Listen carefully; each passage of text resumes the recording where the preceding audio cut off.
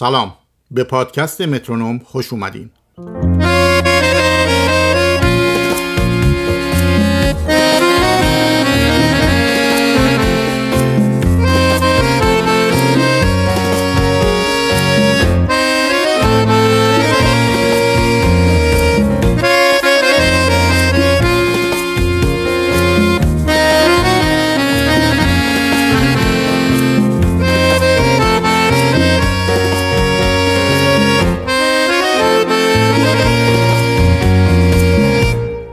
من پیام مقدم هستم و شما به 17مین قسمت پادکست مترونوم گوش میکنید که در فروردین 1398 ضبط شده. مترونوم پادکستیه درباره داستان ساخته شدن ترانه‌ها و اینکه ترانه‌های مشهور چه مسیری رو طی کردن تا به گوش ما برسند. مترونوم رو میتونید روی اپل پادکست، گوگل پلی، پادبین، کست باکس، اسپاتیفای و سایر اپلیکیشن های پادکست گیر گوش کنید. البته پادکست بعد 2 روز روی کانال تلگرام مترونوم هم قرار میگیره. با من میتونید از طریق صفحه مترونوم در اینستاگرام و توییتر تماس بگیرید. ایمیل من هم هست metronompodcast@gmail.com. خوشحال میشم نظرات و پیشنهادهای شما رو بشنوم. کلیه اپیزودها بر روی وبسایت مترونوم به آدرس www.metronome.co هم قرار میگیره. اپیزودهای مترونوم رو علاوه بر جاهایی که قبلا گفتم از روی وبسایت مترونوم هم میتونید گوش کنید. به اضافه اینکه متن نوشتاری هر قسمت و عکس‌ها و موارد مربوط به اون قسمت رو روی وبسایت هم میذاریم. و اگر مطلب جدیدی در مورد اپیزودهای گذشته به دستمون رسید، روی وبسایت به روز رسانی میکنیم و اینطوری دسترسی بهشون خیلی آسان‌تر میشه. سری به وبسایت مترونوم بزنید و مشکلات و نواقصش رو بهمون بگید. برای کمک مالی به مترونوم هم میتونید کمکاتون رو با آدرس پیپل مترونوم واریز کنید و پادکست مترونوم رو حمایت کنید. و اما بریم سراغ قسمت 17 پادکست مترونوم.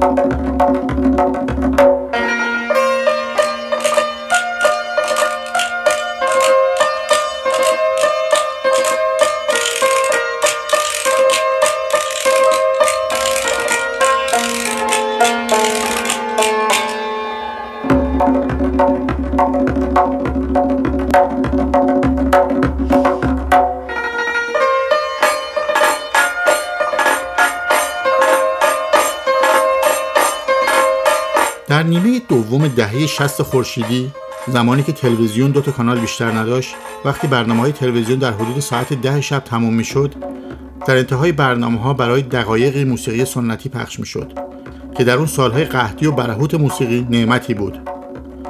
آرم این برنامه پایانی قطعه‌ای بود که بعدتر فهمیدیم نامش زرد ملیجه است. قطعه‌ای که از مشهورترین ساخته‌های استاد ابوالحسن صباست.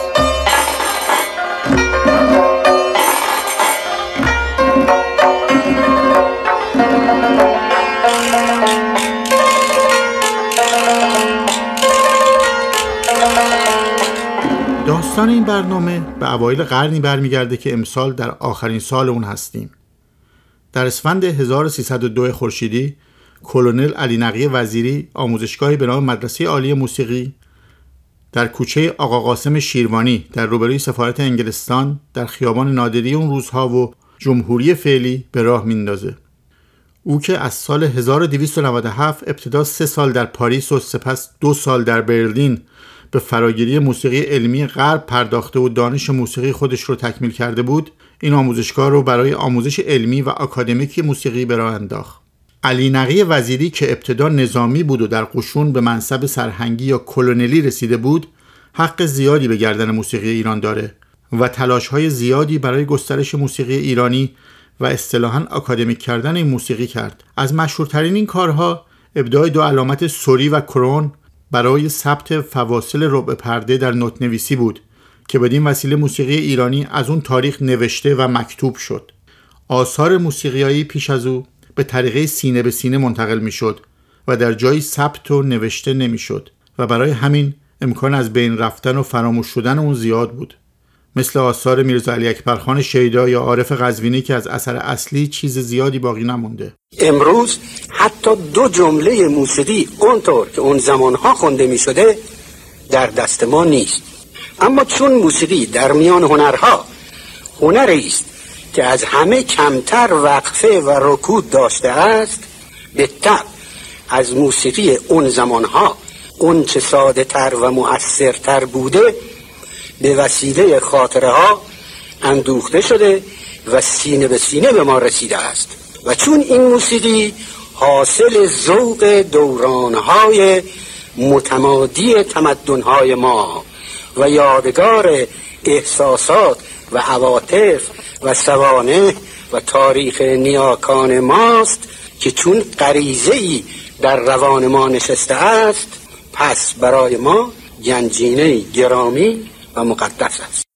یکی از شاگردان ممتاز و برجسته مدرسه عالی موسیقی، جوانی 22 ساله به نام ابوالحسن، فرزند دکتر ابوالقاسم خان مشهور به کمال السلطنه بود. ابوالحسن چند سال بعد با آمدن قانون سجل احوال، نام جد بزرگش محمود خان صبا که ملک الشعرای دربار ناصرالدین شاه بود رو به عنوان نام خانوادگی برگزید و به ابوالحسن صبا مشهور شد. در مدرسه عالی موسیقی بود که صبا با نواختن ویولن به سبک ایرانی و بسیاری از سازهای دیگه شناخته شد و به یکی از مشهورترین موسیقیدانان تاریخ موسیقی ایران بدل شد. بایستی ارز کنم پدر من علاقه مفرطی به موسیقی داشت، یعنی خودش هم آشنا به سازهای ایرانی بود و از کودکی یعنی 6 سالگی مرا نزد اساتید موسیقی وقت راهنمایی کرد. قبل از اینکه شروع به مشق ویولن بکنم به سازهای ایرانی از قبیل ستار، تار و سنتور و ضرب آشنا شدم. حتی قدریم کمونچه زدم. بعداً اطلاعات خودم رو به ویولن انتقال دادم و تقریباً یک مکتب مخصوصی برای ویولن ایجاد شد و کتاب‌هایی در این خصوص نوشت و انتشار دادم. در سال 1307 علی نقی وزیری به فکر توسعه مدرسه عالی موسیقی میفته و از وزارت معارف درخواست مجوز میکنه. سرانجام در تیر ماه 1108 این تقاضا قبول میشه. دوسیه 122 مورخی 30 تیر 1308 وزارت معارف و اوقاف و صنایع مستظرفه، آقای میرزا علی نقی خان وزیری رئیس مدرسه موسیقی، در 141مین جلسه شورای عالی معارف مورخی 26 تیر 1308 تقاضای شما دائر به امتیاز تأسیس یک باب مدرسه ذکور موسیقی در حد تحصیلات متوسطه کامل مدرسه موسیقی تهران به نام صنایع ظریفه در شهر رشت و به مدیریت آقای ابوالحسن صبا مطرح و تصویب گردید. لذا از این تاریخ مجاز هستید با رعایت مقررات وزارت معارف مدرسه مزبور را دایر فرمایید. در سال 1308 ابوالحسن صبا از طرف کلونل وزیری مأموریت پیدا کرد که برای تأسیس مدرسه صنایع مستظرفه به گیلان بره. صنایع مستظرفه اصطلاحی بود برای رشته‌ای که امروز هنرهای زیبا نامیده میشه.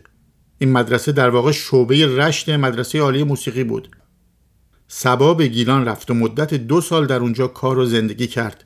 او طی این 2 سال علاوه بر تدریس موسیقی با پشتکار و علاقه در روستاها و جاهای دورافتاده گیلان میگشت و نغمه ها و موسیقی های محلی اونجا رو جمع‌آوری و ثبت میکرد. صبا پیش چوپانان و نوازندگان محلی رفت و از اونها خواست که برای او بنوازن. آثار ماندگاری مثل دیلمان، رقص چوبی قاسم آبادی، کوهستانی و زرد ملیجه یادگار همین دوره است. ابراهیم قنبری مهر سازنده مشهور ساز که از شاگردان صبا هم بود میگه صبا تم اصلی زرد ملیجه را از نوازنده محلی کمانچه به نام فیض‌الله میشنوه و قطعه را بر اساس اون میسازه.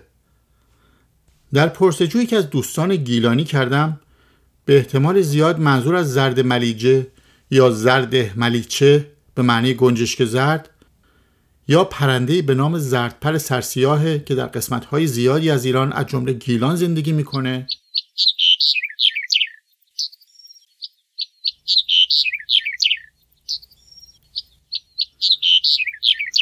یا پرنده دیگه‌ای که پری شاهرخ نام داره.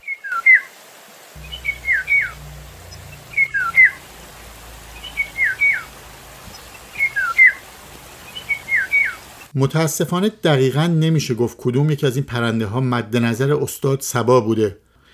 زرد ملیجه از مشهورترین ساخته های ابوالحسن صباست و مثل بسیاری از قطعات و ترانه های سرزمین گیلان در آواز دشتی از ملحقات دستگاه شور اجرا شده. کمی بعد درباره زرد ملیجه بیشتر صحبت میکنیم. در اینجا پرانتزی باز میکنم و داستان دیگه شروع میکنم. اون سالها غیر از کمپانی‌های مشهوری مثل هیز مستر وایس، پولیفون و کلمبیا که در ایران فعالیت داشتن، کم کم کمپانی‌های دیگه‌ای هم پیدا شدن. یکی از کمپانی‌هایی که اون سالها در شام یا لبنان و سوریه امروزی فعالیت داشت بیزافون بود. منطقه شام پس از جنگ جهانی اول تحت تسلط فرانسوی‌ها بود. خانواده بیزا از مسیحیان این منطقه بودند و 3 برادر به نام پتروس، جبران و فرج در اوایل قرن میلادی این شرکت رو شروع کردند. این صفحه‌ها که اکثرا به زبان عربی بودند ابتدا در برلین با کمک میشل، برادر دیگه خانواده که در اونجا زندگی میکرد، ضبط میشد و پس از تکثیر برای فروش به دمشق و بیروت و بغداد و قاهره حمل میشد. ولی کمی بعدتر در سال 1907 اونها تصمیم گرفتن تجهیزات ضبط و تکثیر رو به کمک مهندسین اروپایی به بیروت بیارن و یکی از اولین شرکت‌های ضبط و تکثیر صفحه رو در خاورمیانه به راه بیاندازن و به زودی در همه کشورهای عرب زبان شناخته شدند. بیزافون در اواسط دهه 3 قرن 20 از تونس تا تهران شعبه و دفتر داشت.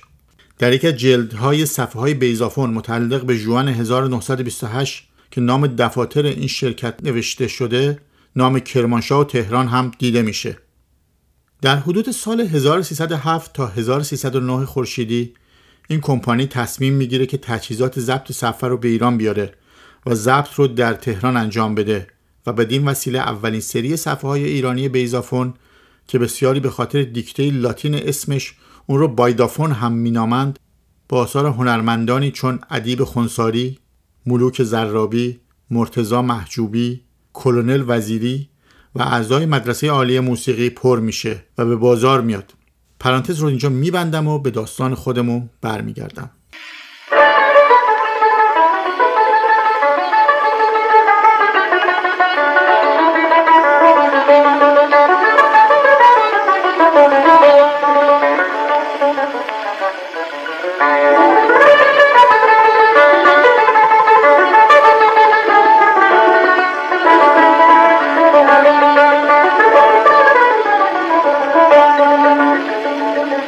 در اوایل به راه اندازی مدرسه موسیقی حق ثبت نام و تحصیل فقط مختص مردها بود.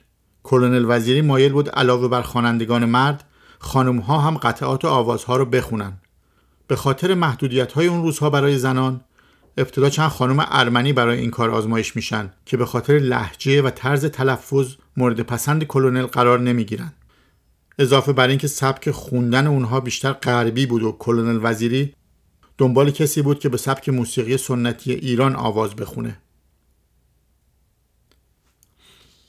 در سال 1306 حسین سنجری شاگرد کلونل وزیری این خواننده رو پیدا کرد.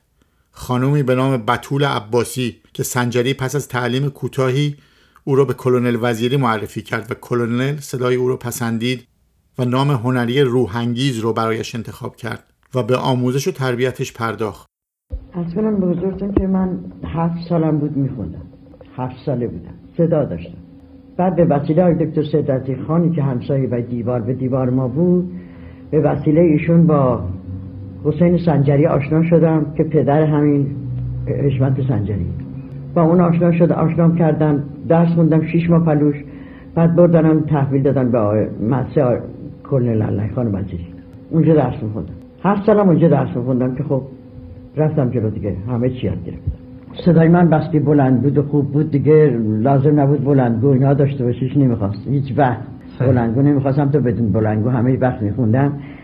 از صدای منم اصلا ناراحت بودن اونا که میشنیدن، بستی بلند بود. مشوقتون کی بود؟ آقای کلونل الله خان وزیری بودن و شاگردایی که تو مدرسه بودن و از قبیل سبا و نمیدونم پرویز خان ایرانپور و شاگردای دیگه که بودن، خیلی شاگرد بود اینجا. بعد ساسان سپنتا درباره تعلیم‌های وزیری به روحانگیز اینطوری میگه: وزیری چون در اروپا آواز آموخته بود، نسبت به آموزش آن دقت لازم را مبذول می‌داشت و گذشته از توصیه لازم در مورد چگونگی تنفس و عدم فشار به حنجره و راحتی و عدم انقباض اندام‌های آوایی به هنگام آواز و چگونگی آواز خواندن مطبوع ردیف و گوشه و تصنیف‌ها و تحریرهای لازم را به روحانگیز آموخت.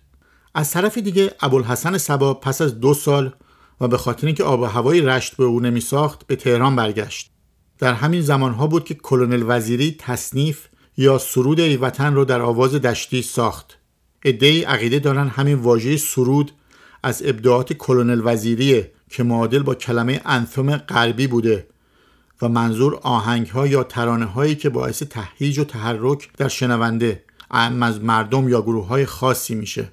باید توجه داشت استفاده از آواز دشتی در یک ترانه ملی حماسی برای اولین بار در این سرود اتفاق افتاد. یعنی سالها قبل از سرود مشهور ایران ساخته روح الله خالقی در سال 1323. اون زمان دفتر نمایندگی بیضافون در تهران به تازگی شروع به ضبط صفحه در تهران کرده بود و قرار میشه این سرود نیز بر روی صفحه ضبط بشه. سرود را خانم روحانگیز خوند و صدای متسو سوپرانه او رو کلونل وزیری که صدای باریتون داشت همراهی میکرد.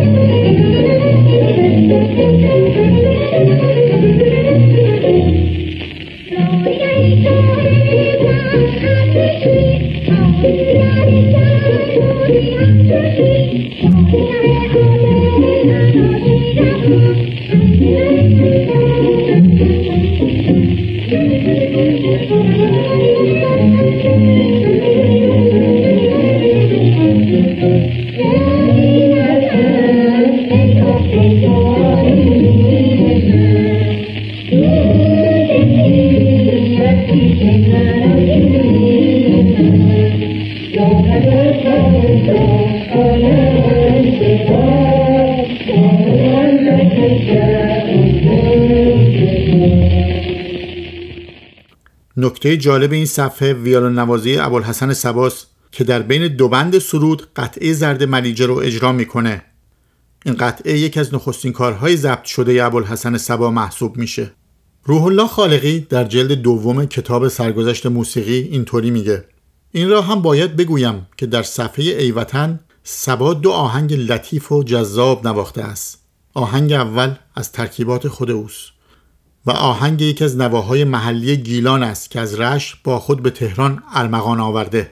خوب به خاطر دارم وقتی صبا این نوا را ساخت و در حضور استاد و شاگردان نواخت، به قدری خوب از عهده اجرای آن برآمد که چندی بار همگی تکرار آن را از وی خواستیم. این نغمه را دیگران به تقلید صبا می نوازند، ولی اهل فن می دانند که پنجه صبا نمکی دیگر دارد. این 2 آهنگ در کتاب 3 ردیف صبا به نام زرد ملیجه به چاپ رسیده. شعر سرود ای وطن رو عبدالعظیم غریب ادیب و استاد ادبیات دارالفنون سرود که در اون زمان سمت معلمی ولیعهد 7 ساله وقت یعنی محمد رضا پهلوی را هم به عهده داشت و بعدها استاد دانشگاه تهران هم شد. غریب با توجه به جو ناسیونالیسم و میهن پرستی قرن 20 و تأکید به بازگشت دوران پرافتخار باستان که اون روزها به راه افتاده بود، شعر ای وطن را با توجه به این گذشته و نام بردن شاهان باستانی ایران سرود. کشور ما کشور ایران بود، مسکن شیران و دلیران بود، پادشاهش خسرو و دارا بود، چون جم خسرو شه والا بود. ای وطن ای حب تو آیین من، دوستیت کیش من و دین من، دولت و اقبال تو پاینده باد، نام بلندت به جهان زنده باد. صفحه ای وطن با لیبل طلایی بیزافون به شماره 090320 منتشر میشه.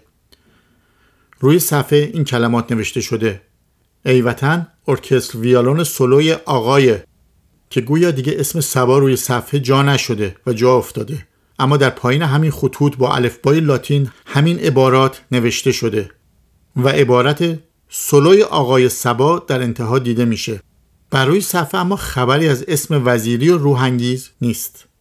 اکثر منابع سال اجرا و ضبط این صفحه رو 1306 قید کردن، ولی با توجه به اینکه بیزافون در اون زمان ضبط صفحه در تهران یا نداشته و یا به تازگی شروع به این کار کرده بود و همچنین تقدم چند صفحه دیگه، به نظر میرسه صفحه باید دیرتر یعنی در حوالی سال 1309 ضبط شده باشه.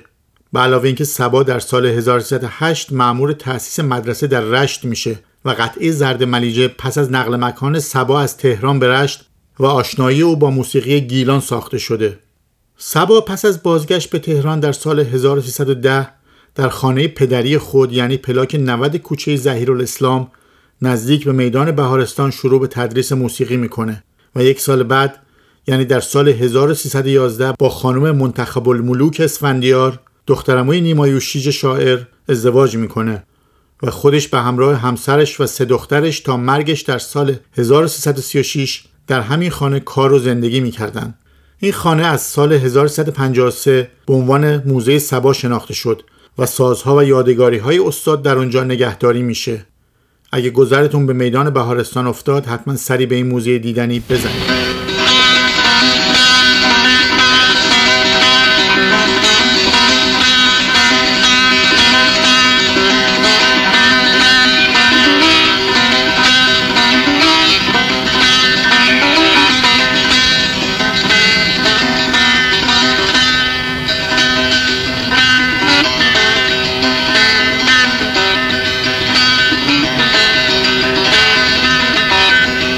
ابوالحسن صبا چند سال بعد هم برای ضبط موسیقی به حلب و بیروت میره که اون هم قصه جالبی داره که برای جلوگیری از طولانی تر شدن این قسمت بمونه برای یک قسمت دیگه.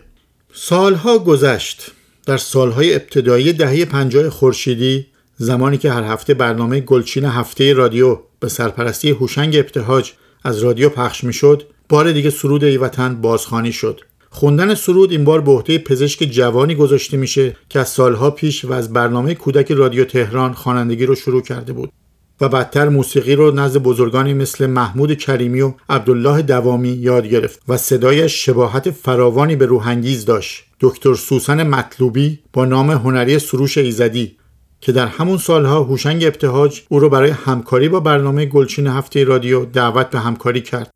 من حدود 7-8 سالم بود که برنامه کودک آغاز به کار کرده بود در رادیو تهران و گویندش خانم مولود عاطفی بود و بچه دیگه‌ای در اون برنامه نبود. خود خانم مولود عاطفی تمام برنامه رو اجرا می‌کرد.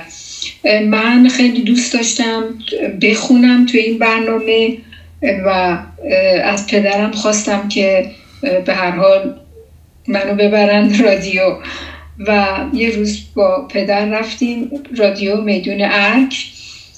اونجا آقای پیرنیا، داوود پیرنیا که اون موقع مسئول برنامه گلها بودن و هم برنامه کودک رو اداره می کردن، با خوشرویی از ما استقبال کردن و بعد از من خواستن که برای آزمایش صدام یک ترانه رو بخونم.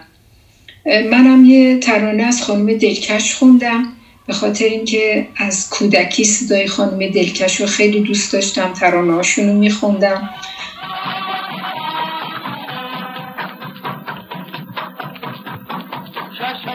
شادی شرابم داری شرابم به تو سخنی باور بیاد عشق من و تو کنار هم باشیم شب و روز چی نپیرهن تو موزه دامن تو چه شوخ و قشنگی روی روشن تو همه مست و خراب زمینا نیمه شب دل ما شده بیدار لب جویا من و تو منتها چون شعرش مناسب بچه ها نبود، آقای پیرنیا خیلی تعریف کردن از صدام، ولی گفتن که این شعر باید عوض بشه و شعری که مناسب حال کودکان باشه رو اون بذارم. به هر حال برادر بزرگ منم که اون موقع دانشجو پزشکی بود، به هر حال اهل موزیک بود، پیش استاد صبا کار کرده بود و طبع شعر هم داشت. یه شعر جدیدی رو این آهنگ گذاشت و من اونو با شعر جدید اجرا کردم و در برنامه کودک پخش شد. اون روزایی که من به رادیو رفت آمد داشتم و برنامه کودک میخوندم، یه بار با برادرم رفته بودیم توی راهروی رادیو. برادرم از دور گویا استاد صبا رو دید، بعد خم شد به من گفتش که این استاد من استاد صباست. به هر حال وقتی نزدیکتر شدیم سلامی کردیم و استاد برادرم بهشون گفتن که ایشون دوست دارن میخونن و اینا. بعد استاد صبا گفتن که خب بیارش کلاس من بهش تعلیم آواز بدم. بعد دیگه ما هم خوشحال شدیم، حالا میتونیم تعلیم آواز رو از استاد صبا یاد بگیریم. بعد دیگه نمیدونم چی شد، فاصله افتاد و اینا و دیگه من استاد صبا رو ندیدم. متاسفانه اون تنها ملاقات من و دیدار من با ایشون بود. گلچین هفته من اون موقع رزیدنت بیمارستانای به اصطلاح دولتی در تهران بودم و دوره تخصص کودکانم رو شروع کرده بودم. اون موقع یکی از همکلاسی‌های من تو دانشکده خانوم بسیار نازنین و مهربانی بود که ما با هم خب خیلی رفت آمد داشتیم. شوهر خواهر ایشون صدای منو شنیده بود و از کاست هایی که مثلا اون موقع در هنرستان با ارکستر هنرستان ضبط کرده بودم و اینا رو شنیده بود و خبر داشت. شوهر خواهر این دوست من همون آقای ایرج برخوردار بودن که در اون موقع دستیار آقای ابتهاج در برنامه گلچین هفته رادیو بودن. گویا ایشون به آقای ابتهاج خبر داده بودن که یه همچین خواننده هست و بعد یه بار آقای ابتهاج به منزل ما زنگ زدن و از من خواستن که با گلچین هفته همکاری بکنم. من قبول کردم و رفتم رادیو. دوباره بعد از سالهای سال که برنامه کودک خونده بودم و دیگه نرفته بودم، رفتم دوباره رادیو و اونجا اتفاقا آقای حسن ناهید اومد تو اتاق که سلام میکنه. آقای ابتهاج گفت سب کن بیا تو. آقای ناهید اومد تو، گفتش که یه چیزی بزن این خانم دکتر میخواد بخونه. به هر حال یادم نیست چی زد آقای ناهید، چه دستگاهی زد. منم به هر حال یه آواز خوندم و اینا. بعد دیگه آقای ابتهاج گفت به هر حال خیلی خوبه، ما دوست داریم همکاری کنی شما با گلچین هفته. منم پذیرفتم و اینجوری شد که با گلچین هفته همکاری کردم. بعد آقای ابتهاج منو به گروه پایور معرفی کردن که البته من گروه رو میشناختم. اون زمان در هنرهای زیبای کشور با این گروه کار کرده بودم. به هر حال 2 کار خیلی خوب با این گروه انجام دادم. یکی آهنگ امان از این دل استاد امیر جاهد بود که خود آقای پایور تنظیم کرده بود و ما اینو اجرا کردیم، و یه آهنگ دیگه به گردش فروردین که اون هم باز شعر و آهنگش از استاد امیر جاهد بود.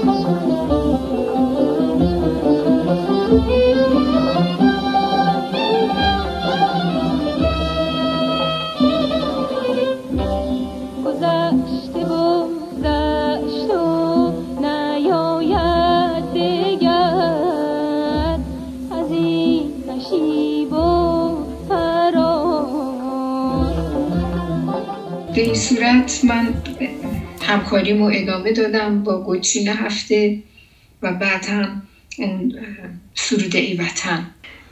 سرود ای وطن من چون خودم صدای روحانگیز خیلی دوست داشتم و اغلب ترانه‌هاشم میخوندم، بلد بودم. بعد آقای ابتهاج پیشنهاد کرد که میخوای سرود ای وطن رو بخونی. من با کمال میل خوشحال شدم، قبول کردم. بعد آقای فریدون شهبازیانم اینو تنظیم کردم برای ارکستر بزرگ و با ارکستر بزرگ رادیو تلویزیون ملی این آهنگ ضبط شد و خیلی کار خوبی بود. من خیلی راضی بودم از این کار. سرود بسیار زیبایی از استاد علی نقی وزیری با سروده عبدالعظیم قریب. با تشکر از خانم سروش ایزدی که لطف کردن از خاطراتشون برای مترونوم گفتن. در اجرای جدید سرود ای وطن که توسط ارکستر بزرگ رادیو تلویزیون ملی ایران اجرا شد، تنظیم ارکستر به عهده فریدون شهبازیان بود و خود او قطعه زرد منیژه را با ویولون تکنوازی کرد. برنامه برای اولین بار در اردیبهشت 1355 در 31مین قسمت برنامه گلچین هفته و به مناسبت 37مین سال تأسیس رادیو در ایران پخش شد. سلام، صبح جمعه شما بخیر. 31مین برنامه گلچین هفته مصادف است با آغاز 37مین سال تأسیس رادیو ایران. به این مناسبت برنامه امروز گلچین هفته را به یادی از هنرمندان قدیمی رادیو اختصاص می دهیم و آهنگ‌ها و ترانه‌هایی از خوانندگان پیشکسوت برای شما پخش می کنیم. در سرآغاز برنامه امروز سرودی داریم از ساخته‌های استاد علی نقی وزیری که در سالهای دور گذشته با صدای بی‌نظیر روحانگیز روی صفحه گرامافون ضبط شده و جالبتر آن که خود استاد وزیری ترجیبند این سرود را با روحانگیز خواندند. همین سرود را فریدون شهبازیان برای ارکستر بزرگ رادیو تلویزیون ملی ایران تنظیم کرده و 2 هنرمند جوان رادیو سروش ایزدی آن را اجرا کردند.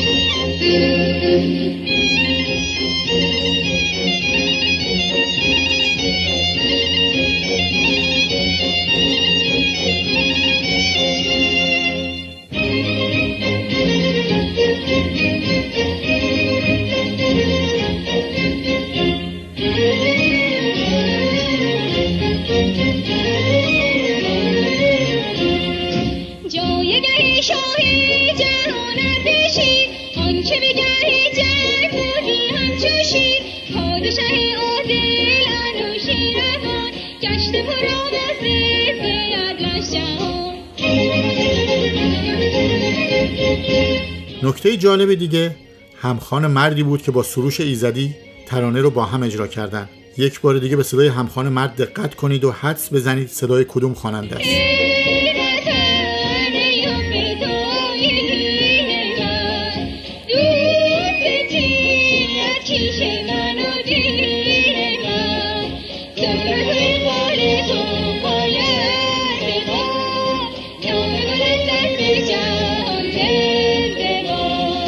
اگه هنوز صدای خواننده مرد رو پیدا نکردید به این قطعه گوش کنید تا یادتون بیاد. ای بسیج ای سرفرازان افتخار میهنید مایه امن و امان و اعتبار میهنید در مطاف کعبه دل در کنار رهبری در مصاف خصم کافر چون حصار میهنید جان ما. درسته. محمد علی گلپایگانی مشهور به گلریز، برادر کوچکتر اکبر گلپایگانی و خواننده سرودهای سالهای انقلاب و جنگ. سرود ای وطن رو بعدها بسیاری اجرا کردند. حسین علیزاده با تکنوازی ستار، سپیده رئیس سادات به همراه گروه مزراب و به سرپرستی حمید متبسم و اجرای اخیر پریماه با نوازندگی و تنظیم کیوان ساکت.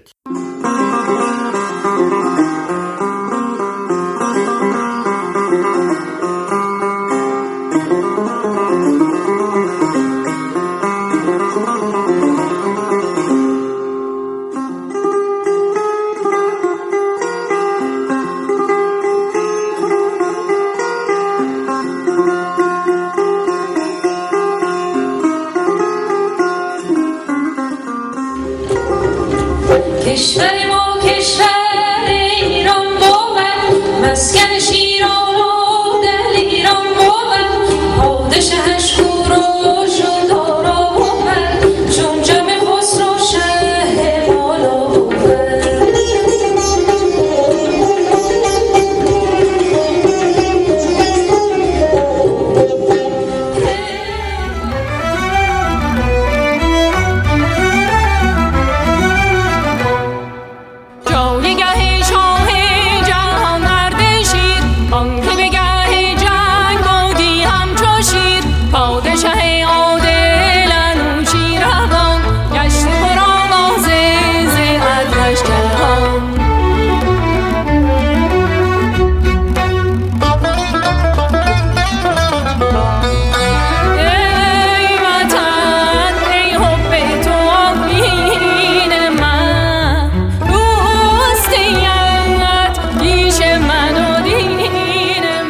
زرد ملیجه هم بعدها بارهای بار توسط موسیقیدانان مختلف اجرا شد. فرامرز پایور به غیر از اجرایی که اول اپیزود شنیدید، اجرای دیگه هم داره که حس و حالی شبیه به موسیقی شرق دور و چینی داره.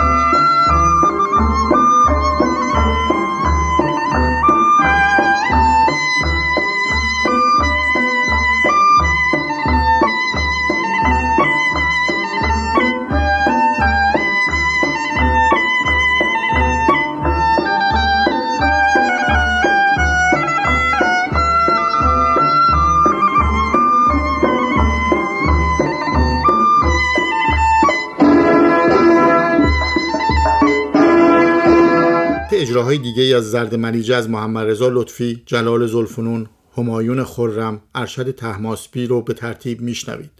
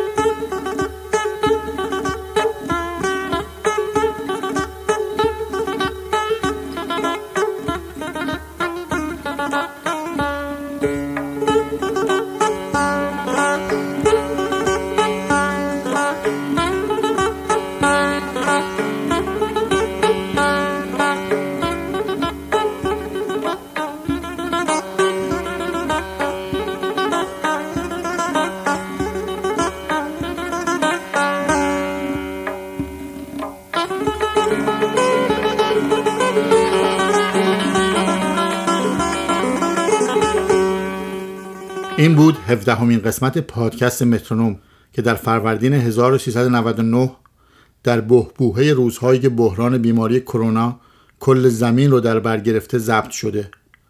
برای همه شما در هر جای دنیا سلامتی آرزو می‌کنم.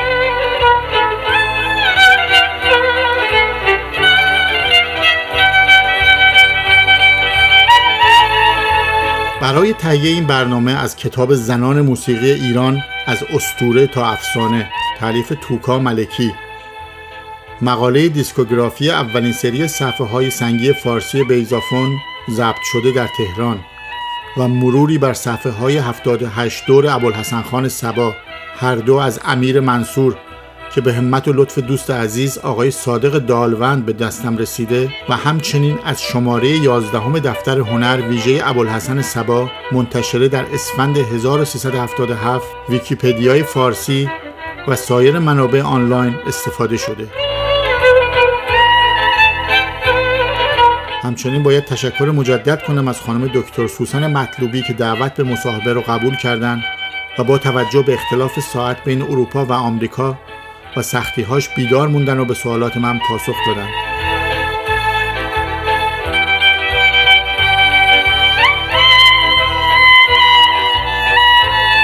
قطعه ابتدایی زرد ملیجه با تنظیم و سنتور فرامرز پایور و تنبک حسین تهرانی و قطعه پایانی زرد ملیجه از آلبوم خاطره از آقای جهانشاه برومند بود. پوستر این قسمت مثل همیشه کاری است از حمید پارساییان و موسیقی مترونوم کاری است از رضا روحانی که زحمت لول و تنظیم صدا رو کشیده. ویرایش متن نوشتاری قسمت‌های اخیر مترونوم برای وبسایت به عهده فرشید سادات شریفی از پادکست سماک بود. من از همه این عزیزان بابت لطف همیشگی به من و مترونوم خیلی ممنونم.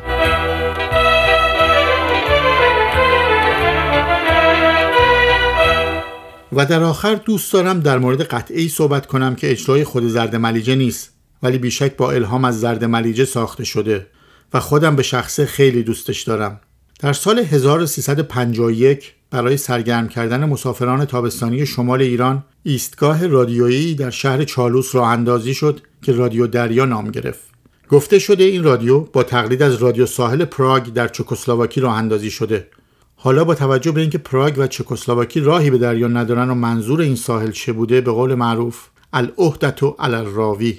رادیو دریا از 25 خرداد 1151 کار خودش رو شروع کرد. اکثر برنامه‌های این رادیو موسیقی و برنامه‌های سرگرم کننده و خبری برای مسافرین شمال کشور بود و برنامه‌های اون طی 3 ماه تابستان همه روز از 7:30 صبح تا 10:30 شب پخش می‌شد. موسیقی ابتدایی یا موسیقی آرم رادیو دریا از ساخته‌های شادروان عماد رام بود که اون رو بر اساس همنوازی کمانچه با ارکستر و نگاهی به تم زرد ملیجه و البته بداهه نوازی کمانچه در آواز دشتی تنظیم کرده بود و زنده یاد مجتبی میرزاده نوازنده زبردست ویولون و کمانچه یکی از بیادماندنی ترین تکنوازی‌های خودش رو در اون اجرا کرد. خیلی از ماها مجتبی میرزاده رو از ترانه مشهور دیگه‌ای میشناسیم، ترانه مخلوق گوگوش از ساخته‌های حسن شماعی‌زاده و شعر منصور تهرانی که میرزاده تکنوازی ویولون آن رو نواخت.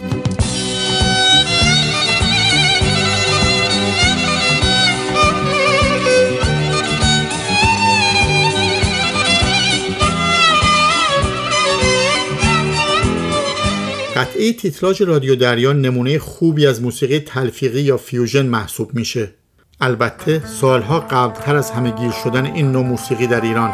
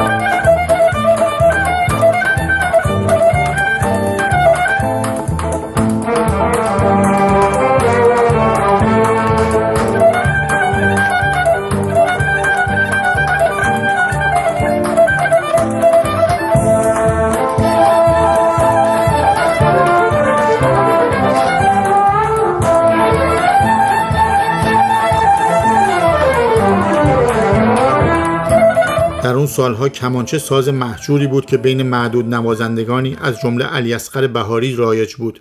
میرزاده در این قطعه توانایی‌های کمانچه رو به رخ میکشه. همنوایی کمانچه با استرینگ ها و سازهای بادی و البته همراهی پیانو، درام و گیتار برقی اجرای بی‌بدیلی رو به وجود میاره. البته نسل ما این موسیقی رو بیشتر با برنامه عصرانه پنجشنبه‌های رادیو به یاد میاره. برنامه‌ای که از سال 1368 تا 1373 پنجشنبه‌ها از رادیو پخش میشد و داریوش کاردان و ژاله صادقیان مجری اون بودن.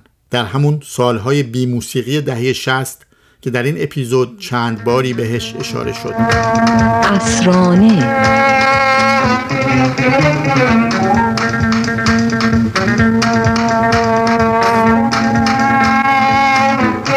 برنامه از گروه اجتماعی.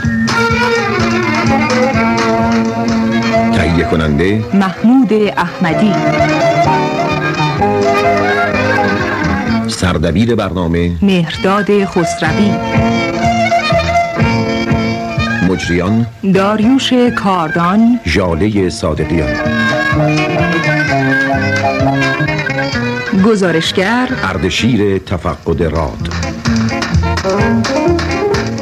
صدا بردار امیر نصیبی پور.